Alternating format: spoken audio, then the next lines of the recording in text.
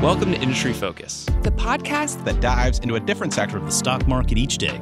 I'm your host, Emily Flippen. I'm Jason Moser. I'm Nick Seipel. I'm Dylan Lewis. And today we're talking financials. Today we're talking consumer goods. Wildcard! Wednesday. And we're talking energy. And today we're talking tech. Let's dive in. It's Wednesday, April 8th, and we're talking about retailers that have thrived even as coronavirus has totally altered how we're living our everyday lives. I'm your host, Dylan Lewis, and I'm joined by Fool.com's Dan Klein. Dan, how you doing, man? Thank you for sharing the day. It's really blurred into one long day where maybe choice of food separates things. Happy Passover.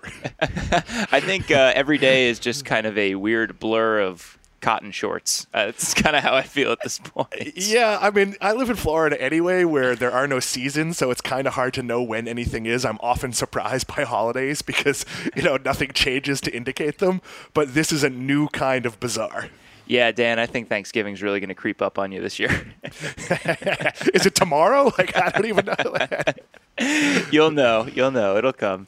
Dan, today we are talking about a couple businesses that have done pretty well in spite of everything that is going on. We're going to be specifically talking about retailers and two names that have seemingly delighted investors over the last week, and that's Wayfair and Chewy. Wayfair, really the story here is earnings and pleasantly surprising earnings for this company. Yeah, so they put up 40% revenue growth for the year and 35% for the fourth quarter. And there's a major but there. They've acknowledged that they're doing well due to coronavirus. People are stuck at home. They need tables. And I think I've told you before, I ordered a desk and a bunch of other things, not from Wayfair, but we need to set up sort of a mobile office. A lot of people have had to do that. So their fiscal year ended February 2nd. They were trending up before this happened, and obviously they are a port in the storm, a place people can order stuff they need without having to go to a store. So sales are going to be strong, though they did not offer guidance for the full year. And I think that's not all that surprising. A lot of businesses are having a very tough time reading what's going on and understanding what their numbers might be looking like going forward. This is good news for Wayfair because they've really kind of struggled to find their footing with growth. This was a very high growth business for a long period of time. An online retailer, seemingly really well focused for that next era of furniture buyers, all these millennials, buying homes, outfitting homes, and looking for something that was a little bit different than the standard brick and mortar experience. And they seemed really well positioned for that. That said, growth has been kind of all over the place for this business, and I think a lot of people are excited that there's some stability here. They've found a floor. Yeah, I'm still a little wary of this business because there's some furniture. I'll buy a desk that I didn't physically handle. You know what a desk does. Like, other than it might not be the height you like, you can adjust your chair. There's things you can do there. I'm not sure I'd buy a couch or a bed or a kitchen table from Wayfair. I've bought some things from Wayfair. Our pantry is from them. And no possibility I could have put it together. I had to hire someone to do that. The quality is maybe a couple percentage points a little less than I thought it would be based on the picture, but it was like a $300 item. It wasn't a major expensive purchase like a couch would be. So I see a lot of upside here. I also would be wary because once you buy a new desk and a new office chair and maybe a filing cabinet and a lamp or whatever else you might need, I don't know that need's going to return anytime soon. So the positive side is you're exposed to Wayfair. You have the app, you've used it, they have your credit card information. That's a huge barrier for any digital business. But are you really going to return to them to buy a La-Z-Boy or any of the other major, not the actual brand La-Z-Boy, a reclining chair? Sorry, should use the generic because I don't know. Lowercase L La-Z-Boy. Yeah, I don't know if they actually sell La-Z-Boy.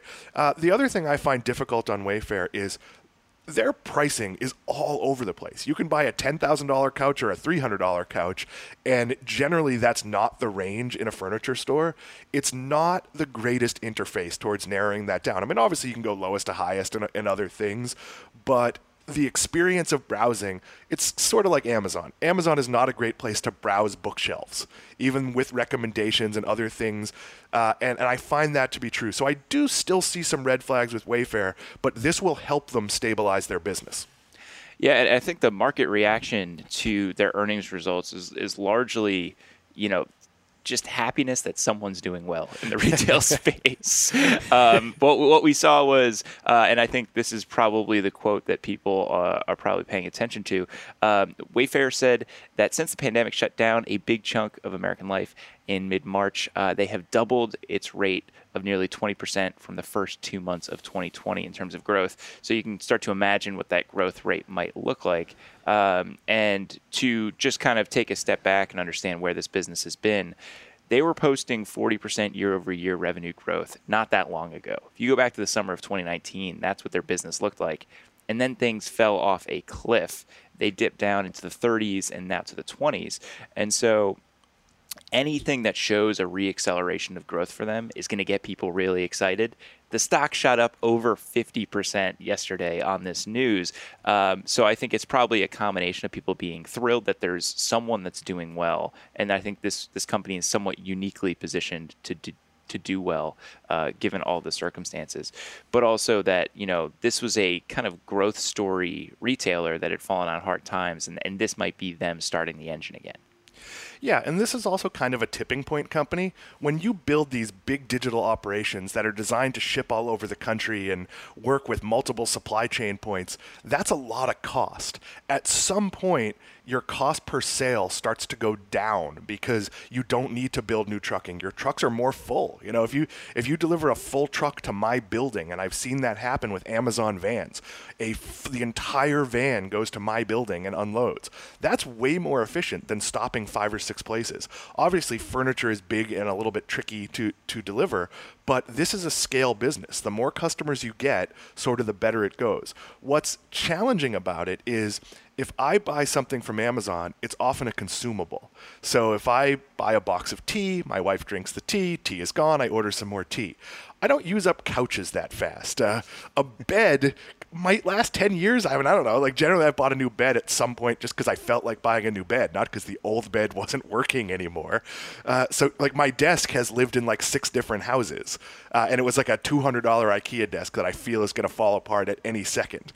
But so there are some risks here that at the next time people need something, they may forget that they bought something from Wayfair. On the other hand, a company that spends a lot on marketing, you've all seen the commercials, that might be enough to just tip you over the edge to at least look at what they might have and see if they have a good option. When I bought my pantry, there was no good option. We went to a lot of different furniture stores, and the Home Depots and Lowe's had particle board kind of stuff. The City Furnitures of the world were very expensive. I don't know if that's a national chain. That might be a local chain. No, that's a local chain. Sorry. Or it's not up here. Yeah, IKEA. I feel like I've graduated from IKEA, that I can buy stuff at IKEA, little accessories or light bulbs or a lamp or something, but I'm not buying furniture at IKEA anymore. So that's sort of where it is. They are an option for people. They have more customers, but I'm not 100% convinced this will turn into long-term sustainable growth for them. Yeah, and I think that's an interesting question. I mean, you look at what has caused them to reaccelerate, and I think there are kind of 2 different ways to look at this news, Dan, if you're thinking about whether or not this is sustainable for them. And the first interpretation would be, okay, if folks are not able to go to stores, there are probably some regularly scheduled furniture purchases that they are making, and Wayfair is the beneficiary of that. And, it's awesome for them. It's a great chance to meet customers that maybe they wouldn't have met otherwise, that would have instead gone to IKEA or Target or one of the many other places where you can get brick and mortar stuff. And let me clarify some revenue numbers. I misplaced some of the numbers from the next company we're going to talk about. You mentioned it, but I just wanted to be clear. They doubled in the first 2 months of the year. You said that, but I quoted the 35-40% numbers, which are the numbers from the next company. So just wanted to set the record straight. Been a lot of shows, so apologies for that one. No worries, Dan. These happen. I mean, we're doing a lot of programming these days. So I think that lift that you were talking about right there is something that could be an ongoing benefit if they're able to take what might be one-time consumers and move them along and have them be repeat customers. The other way to look at this is, people are realizing that they're going to be home for an extended period of time, and maybe they're just outfitting their home offices and making sure that they're in a position where they can work from home fairly comfortably, and that we're seeing kind of a shock in sales and that things are going to kind of taper off after that. Yeah, I mean, I do think there is going to be a short-term tapering because you need to work from home. Even if you're in a relatively secure industry, you're getting a paycheck, it doesn't seem likely to me that like 2 weeks after we're all let out of our houses, you're going to go like, you know what I need? Some new patio furniture. Like it feels like you're only going to replace things as needed. But again, let's look at the big picture. If their customer base, let's say they had, and I don't know the numbers, let's say they had 10 million people in their system that they had their credit card info that had purchased before, and that's now turned into 18 million. That lowers your marketing spend because I know I've bought from Wayfair. They send me email, and a lot of email, frankly. I'm not buying another pantry again anytime soon, Wayfair. Let's also be aware of that. But once they have that, they can sort of do what Starbucks does. They can direct behavior. So they might see, geesh, our patio furniture sales were really slow because the spring has kind of been canceled. Let's run a 20% off sale just to get it out of the warehouse. That is almost free to do compared to running television commercials. So there should be a long-term lift. You just might not see that until it's 6 months, a year from now, when people are sort of making the normal decisions of, hey, my kid's going to college, I need to buy some stuff, or maybe they can have my couch and I'll buy a new one, or whatever it is. So this is a positive, but, and I'll say this about almost any company we're talking about with the exception of like Costco or Walmart, don't look at the next few quarters and make your judgment. Sort of follow them, look at it, see if they're retaining some of the customers, but for the most part, based on the cycle of buying furniture, this is going to pay out in a year to 3 years as people have need for these big ticket items. Yeah, and I think if you need a reminder of, where this company has been, look at the 5-year stock chart. We're, even after that crazy 50% spike, we're still at about half the valuation that they were at, less than a year ago, a little bit more than a year ago. And so this is a business that had really high growth expectations that were built into it. That growth kind of halted. Nice to see that it seems like they're getting back to that. This is, an externality that no one could have anticipated. Nice to know that someone's doing well in the wake of all this. But there are still a lot of folks, even with the spike that we saw recently, that are sitting on some losses with Wayfair, and they still have a lot to figure out as a business. Yeah, and I still turn to the major red flag of all of the biggest ticket stuff that they sell. I have a hard time believing people who have choices are going to buy them online. I might be wrong, but have you ever tried to return a couch? That's not fun. No. And I'm sure Wayfair makes it more fun than Craigslist. Oh dear God. I bought one of those mattress in a box things that had like 100-night guarantee. Mm-hmm. And that's the world's most meaningless guarantee because there is simply no possibility you could get it. Like it basically shows up in like a shoebox and turns into a king size mattress.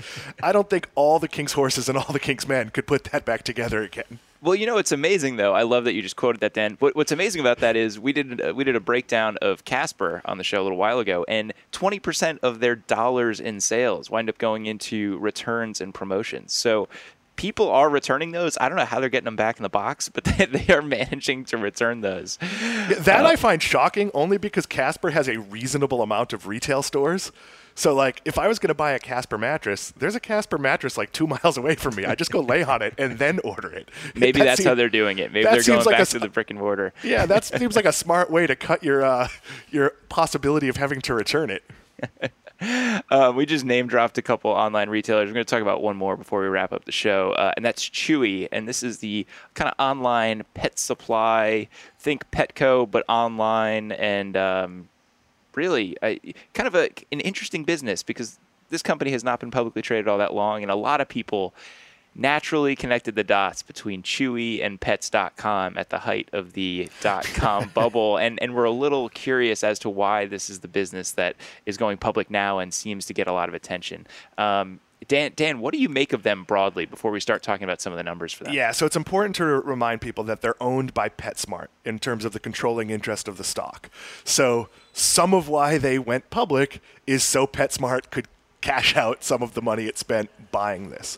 But this is a company, in a broad sense, everything I just told you about Wayfair is not true for Chewy. Chewy sells pet food and toys and a lot of reusable consumables. I think about 70% is food and other things that you regularly cycle. So when they gain customers, and they're gaining customers now because Amazon sells all this stuff. I have 2 cats, and Amazon actually carries my kitty litter, and Chewy doesn't. Amusingly, my wife and I have inadvertently obtained 11 bags of kitty litter because we both ordered it on an extended cycle, and it both arrived. So my house is just kitty litter everywhere. Well, you're stocked up for the next year. For the next 6 months, yeah. So Chewy, if you put in a pet food order on Chewy, even if previously you were buying from Amazon and Amazon is deprioritizing that item or isn't shipping it fast enough for you, there's every chance that as long as the prices stay reasonable, you're just going to continue that order on a subscription basis. This isn't a couch that you buy and never have to buy again. These are mostly things you're going to buy over and over. And once you're buying things, Chewy can market to you and say, hey, you want to add something to your box? Like, you want a sweater for your dog? You want a new dog bed? Whatever it is. So this growth is, in my opinion, dramatically more sustainable than what Wayfair is doing. This is going to change people's habits for how they buy these pet items. This isn't, getting your toilet paper at Dollar General. It's half the quality and twice the price. This is getting what you buy anyway, and maybe it's a fraction more expensive in some cases. That has been my experience in buying a couple of things from Chewy. But it's well within the range, so I think they're going to see sort of a long-term surge from this. So to put some numbers to that, the company grew net sales by 40% to just under $5 billion for the full year. And looking at the quarter in particular, $1.35 billion in sales, up about 35%. Those are good growth rates, though I think we need to note, Dan, the fiscal year ended before coronavirus really hit in the United States. It ended in early February. Yeah, and they've said they're seeing a sales spike. I imagine the sales spike is going to be pretty significant because even people who previously ordered pet food online, they might supplement that by, I'm running out. It's another week until my delivery comes. Maybe I'll just grab a bag and then I'll push back a delivery. People who are going to grocery stores aren't buying pet food if they can possibly avoid it. Most people are having anything shipped they possibly can if it's an easy 2-day quick turnaround type of delivery. So they're going to see regular customers buy more. There's also things like, in some places, like you literally can't walk your dog. So people are having to buy, ways to, quote, walk your dog inside, and more toys and exercise things and all sorts of other pet stuff, medicines. This is going to show people what they sell, sort of the full breadth of what they could do. This might test their supply lines, though they went out of their way in the earnings call to talk about how they're managing that and that it has not been a problem. But this absolutely is saving them untold millions in marketing. People were looking for, how do I get pet food? They're Googling it and it's coming up. That is way cheaper than running commercials, though not as good a value as sponsoring this podcast, Chewy, if you happen to be listening. That's a nice plug there, Dan. Hey, there was no ad read at the top of the show. So. Yeah, there we go. Look at that. We just got to ask people for it. I'm inclined to believe that what we're seeing with Chewy is probably more sustainable and that they're probably a longer-term beneficiary of this trend than Wayfair. I don't want to say trend. The current situation that people are living in, I think, is probably a better way to put it. And the main thing is that number you threw out there before. 70% of their sales are consumables, specifically food and treats. And so those are not toys. These are things that pets are eating. And the reality is, you might want some item for your house. You might want a new couch, but if you have a couch, you can delay that purchase. If you're used to feeding your dog and you can't go outside, you're going to continue to be ordering from the place that makes it easy. Additionally, if you're buying a lot of pet food, especially dog food, and you have larger dogs, it's really heavy, and getting that stuff delivered is something that once people start getting used to, they're probably going to stick around and continue to do. So I think that really works in their favor. And the other thing that I think is kind of interesting is, if you're thinking kind of prolonged downturn with coronavirus, I mean, The data point that I saw that kind of hammered things home for me was this research done by Mintel, which is they're a London-based research firm, and they found that in 2018, 51% of pet care buyers that they surveyed would rather cut back spending on themselves rather than their pets. And I know Emily Flippen on past Industry Focus shows has talked about how we're basically taking pets and turning them into children, and that we're, putting. Yeah, that's true until you have children. I have 2 cats. I like them very much. They're less important now that I have a teenager. From the point he was born, pretty much. And there's a hierarchy there for sure, Dan. I think, but the point that I'm trying to make is, and the research seems to back this up, is just that people are willing to continue to spoil pets. People are willing to continue to buy treats for their pets as things maybe become a little bit tighter, and they might even decide to do that instead of buying that next thing for themselves. Yeah, I also think there's another trend worth noting that's probably going to be good for Chewy. All of the available foster dogs here in Palm Beach County have been taken. Obviously, there was a need. Some of the facilities couldn't run. A lot of people who foster a dog that didn't have a dog, that took it in as something to do for this stay-at-home period, they're going to fall in love with that dog and keep the dog. So the number of pet ownership, I actually feel like maybe it's going to increase dramatically. And pets, unlike people, like if Dylan and I are going to a pizza place and it's closed, we'll just go to a different pizza place. Like, it's not that big a deal. If I try to feed my cat a different cat food, that does not go well. That could be a rough transition if your cat food stops being manufactured or something. Dogs are a little less picky, but there's often health reasons why you're serving a certain food, and it can be frustrating to go to a grocery store and know that you need diet hairball control IAMs, and they don't quite have that. And you can't get something else. You have to go to 3 other stores or order online or whatever it is. So this is really a pretty good service. I equate it to me. We get water delivered. The water's not drinkable in my building. Water's very heavy, so we get bottles of water delivered, and it is not overly expensive, but it's way more than buying it at the grocery store. But it's an amazing service because who wants to lug dog food or bottles of water or whatever it is? So I think this will be sustainable growth, and it will take some of this business away from Amazon. Not an important part of Amazon's business in the greater scheme of things, but there was a lot of reason why Amazon customers would just buy this stuff there, and now they're Chewy customers, and they'll probably stay, at least some of them. So if we're looking out a couple of years, Dan, Wayfair or Chewy, who do you like more in this situation? Yeah, I don't think there's a question. I think it's Chewy. And there's very few companies that this horrible situation we're in was a blessing in disguise. But I don't know that Chewy necessarily made it without something like this happening, because the marketing spend to get people to switch from an Amazon is so expensive, and it's such a long-term play, waiting for people to miss an order and have a need or whatever it is. This jumpstarts that to maybe sustainable levels. I mean, I haven't dug into their operating costs all that much, but once you have the supply chain, selling more is a really good way to get to profitability. Yeah, I think both of these businesses are onto something, and they've found a nice space to operate in. They've clearly connected with customers. Interestingly enough, both businesses have almost identical gross margins for their last 12 months, which I thought was kind of funny. I think the road ahead is probably a little bit easier for Chewy in some ways. There's a little bit more going for them right now. I have generally stayed away from retailers and online retailers, aside from the massive marketplace businesses like Amazon and Mercado Libre. But I think of the two, Chewy's probably my pick. Yeah, and in the next 18 months, or whatever the time period is, where a lot of people are going to be financially constrained, again, you can't not feed your pet. That's like a core rule of what you're supposed to do as a pet owner: feed them. That's like the rule. Yeah, you can't skip heart medicine or any of the other things pet needs.